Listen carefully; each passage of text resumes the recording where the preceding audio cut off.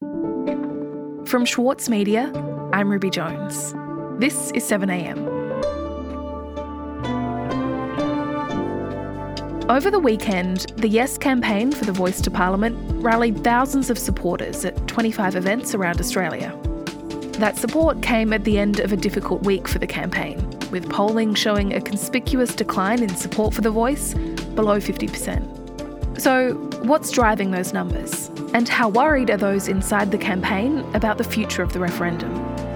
Today, Associate Editor of the Saturday paper, Martin Mackenzie Murray, has the inside story on how the Yes campaign is responding to setbacks.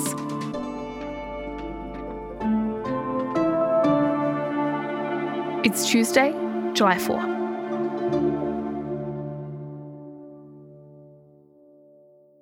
Tens of thousands attending 30 rallies nationwide, among them campaigns in Sydney, Brisbane, Melbourne, Canberra, Adelaide and Perth. The Yes Camp today also making a major change to its strategy as it stares down the possibility of defeat. The Come Together for Yes events unofficially launch the next phase of the campaign and coincide with the beginning of NAIDOC Week.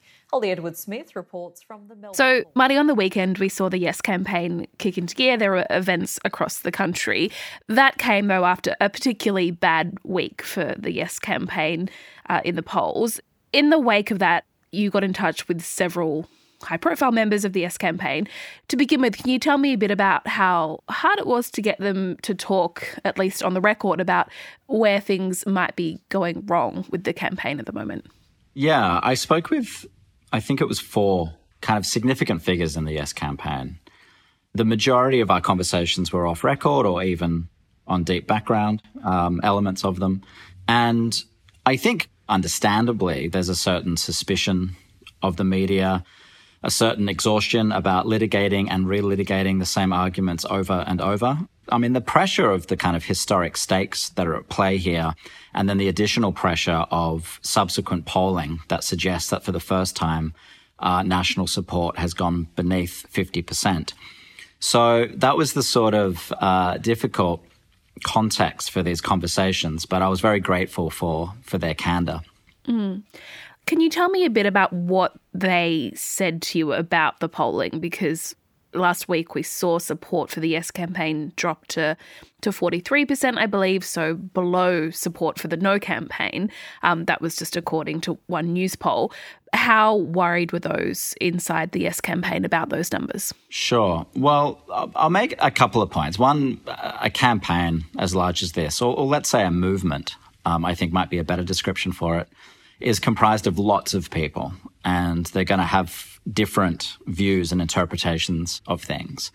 And additionally, polling is a quality of all campaigns, right? And I think this is probably a crude simplification, but I think privately there are kind of 3 categories to the interpretation of polling. One is a bit of a shrug and the suggestion that polling is a fickle instrument. It goes up, it goes down. Second kind of interpretation is a kind of a form of denial or an insistence that the data is wrong. And then thirdly, those who become, sincerely believe in it, become a little spooked and believe that the polling is dire and obliges some kind of shift in strategy. And I think these interpretations are kind of shared amongst those in the movement. Some were much calmer about the polls. Others were insistent that they were just plain wrong. And there were others who thought that it obliged a shift in directional strategy. Mm. And you mentioned that there was this suspicion of the media among those that you spoke to. Can you tell me a bit more about the kinds of things that they said? What are their frustrations with the reporting of the Voice to Parliament referendum? Well, there's several, Ruby. A recurring complaint and frustration amongst those in the Yes campaign is misinformation and disinformation. It's very difficult, as we all know now, and there are plenty of international examples, it's very, very difficult to regulate misinformation and disinformation. To run a campaign of confusion and exhaustion, to sow confusion and exhaustion in the public, it's very easy to do. It's kind of low cost and low effort. This was a recurring frustration, particularly on social media. G'day, folks. I don't know about you all, but I'm getting sick and tired of hearing about The Voice or having to sit through welcome to country ceremony. This was the only piece of information that I could find that apparently deep dives into the voice. They're literally profiting off the voice. Hey, we talk about this Indigenous voice to Parliament as though Indigenous Australians don't already have a voice to Parliament. That is absolutely untrue. They do have a voice to Parliament. Social media was awash in misinformation and disinformation. Marcia Langton, for instance, called for much more fact-checking to occur. Another frustration in the media was what was kind of thought a disproportionate attention given to Lydia Thorpe and Jacinta Price, two Indigenous parliamentarians who opposed the voice for very, very different reasons. The frustration was that there was this disproportionate attention, and it seemed to stand in as a de facto representation of Indigenous and Torres Strait Islander people's views. Many campaigners kept saying over and over that polling suggests at least 80% support amongst Indigenous and Torres Strait Islander peoples, but the media has this kind of undue or distorting emphasis upon Jacinta Price and Lydia Thorpe. Another frustration was that they invoked this very old idea or cliche about the media, which is that bad news sells, which is true. And so this has a distorting effect. While the Yes campaign have for some time now been running local campaigns, town hall meetings, explanation groups. They've been doing a lot of work and a lot of positive work, and they say it's working and people are very responsive and receptive to their arguments and ideas. We don't see stories about that. Instead, we see stories about rancor and dispute and political jousting. So they felt that the idea that bad news sells put them at a disadvantage because they insisted that they have a very positive and constructive message. But the media's interest or inclination or attraction to bad news kind of played against that. Mm. And just on this idea of the politicisation of the debate, I mean, it sounds like you're saying there is this frustration at the attention given to people like Lydia Thorpe and Jacinta Price. But now that some, like Lydia, have adopted no as their position and will campaign for a no vote, it is a bit hard to make the case that this referendum should be above or can be above politics anymore, isn't it? Yeah, I agree. I mean, I'm relaying to you the conversations I've had, but to sort of editorialise briefly, I think it's a little wishful to want the debate over the voice to be entirely above or beyond Canberra and politics. It's an impossibility.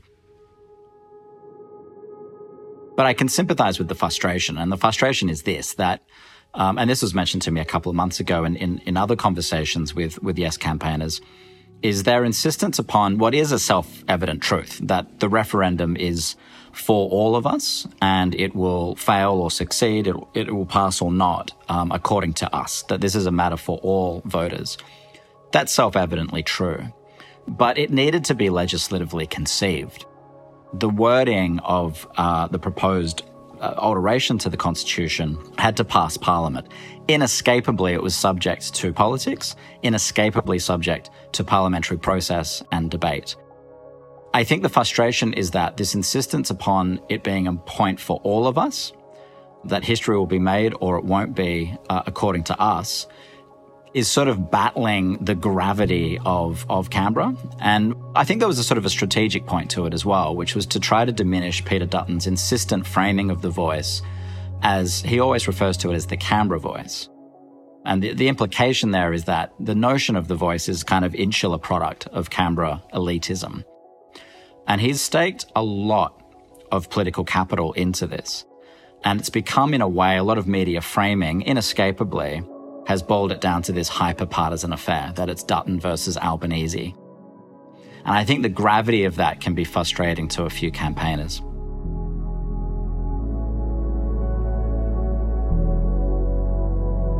We'll be back in a moment.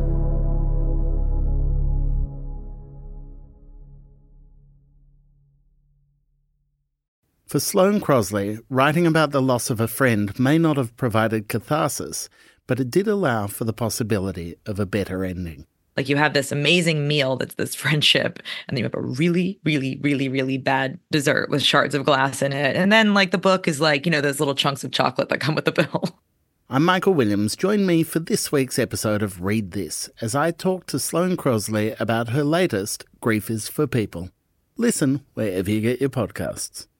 With award-winning news coverage and reviews, The Saturday Paper is essential reading for everybody. For a limited time, subscribe to a year of our quality, independent journalism, and you'll receive The Saturday Paper's stainless steel coffee cup, made in collaboration with Fresco, for free. Subscribe from just $2.10 a week. Simply visit thesaturdaypaper.com.au/offer. The Saturday Paper. No hot takes. Marty, we've been talking about this frustration that the Yes campaigners who you spoke with feel, that The Voice has now become a very partisan issue when that was not the intention that they set out with. Tell me, why is it that Peter Dutton's strong stance on this has frustrated the Yes campaign so much and the message that they want to be spreading? Yeah, sure. Well, Dutton has really defined himself at the moment by his opposition to The Voice. He wants to leverage the overwhelming public support for constitutional recognition to piggyback his poorly defined, untested and risk-ridden Canberra Voice model. And isn't it telling that the Yes campaign's first video, the advertisement mentions recognition, but it fails to mention The Voice even once? And on the Prime Minister's principle of... I can certainly sympathise with the frustration that it simplifies and distorts the broader appeal to all people by framing it kind of expressly as Peter Dutton versus the Prime Minister. The Prime Minister himself wanted to kind of vacate the space a little bit. And by that I mean once the referendum was legislatively confirmed, Albanese then said, over to you. Because this will be something that the nation will own. The change will be owned by people regardless of what way individuals will vote, and they will make up their own decision. And I'll respect... That is, history will be made or it won't be, according to you. This is now a point for voters. We've done our job, now over to you. But Dutton won't relinquish this, and he won't relinquish how kind of ferociously he's invested his capital into opposition. So we have a forthcoming by-election in the Gold Coast seat of Fadden, and Dutton has very explicitly made this a mandate on The Voice, and he said as much to voters. And there have been various criticisms of the way that the Yes campaign has met the challenge so far of trying to convince Australia to vote yes. On the question of strategy, what are you hearing from those in the campaign about whether or not a change is needed, and to what extent do you detect there is internal dissent around the way that the campaign is being run? There's certainly internally some disagreement about strategy, about messaging. This is all very normal. Campaigns are high-pressure affairs, especially in this kind of rare and historic moment that we're in now. Once a campaign starts, there will be disagreements about strategies and messages. As time goes on and that pressure increases and maybe unflattering polls come out, the pressure intensifies and those disagreements can be magnified. So yes, internally there are some disagreements about messaging. There is pretty consistently, though, an insistence that what is referred to as a very constructive and positive message be repeated. Some are dismayed by the polling. Others are much calmer about it and stress that there's still a really long time to go. We don't yet have a date for the referendum. It's likely to fall on a Saturday in October. They stress that there is plenty more time to go. And this is sort of one of the polite disagreements, I guess, is how much you deploy and how quickly. So some have an anxiety to kind of do more. And others say this is a long process and will ratchet it up as it goes on. Some of the things being mulled over or mused upon internally is the economy and this belief that if economic uncertainty increases, people have a tendency to become perhaps a little more insular and less generous, certainly more risk-averse. That's a consideration. And I think another consideration, this was something that was mentioned to me with the same-sex marriage plebiscite from a few years ago. It was put to me that most Australians would have known somebody directly affected by that. But it was put to me that most white Australians don't know any Indigenous peoples, that there's this kind of disconnection. And I think that's central to the campaign, is trying to correct that in some way. Yeah, and it does seem like the Yes and the No campaign are having very different conversations about the vote. The Yes campaign is keen to talk about this in non-political terms, whereas the No campaign are doing the opposite. They're trying to pin this on politics and on personalities. So how long do you think that can last, that the two campaigns can keep sort of talking past each other in this way? Or do you think that we're going to see more direct engagement with each other's ideas as we get closer? I wouldn't think so. As I mentioned before, Dutton has really worked very hard to make his opposition to The Voice a kind of defining feature of him. Some of the harder heads put it to me that this is obviously going to be politicised. That won't stop, and there's no point wishing otherwise. Politicians will be politicians, is how it was put to me. And that no one owes anybody harmony in the debate. It will continue to be rancorous, and the asymmetry will continue. And that's the asymmetry of the burden of persuasion rests obviously with the Yes camp. And on the other side, it's very low cost and low effort to kind of spin things or prosecute arguments that are meant to exhaust or confound or confuse. That asymmetry isn't going anywhere. So at the moment, it was put to me that you don't get spooked by polls and you can continue to insist upon that constructive and positive message. Marty, thank you for your time. Thank you.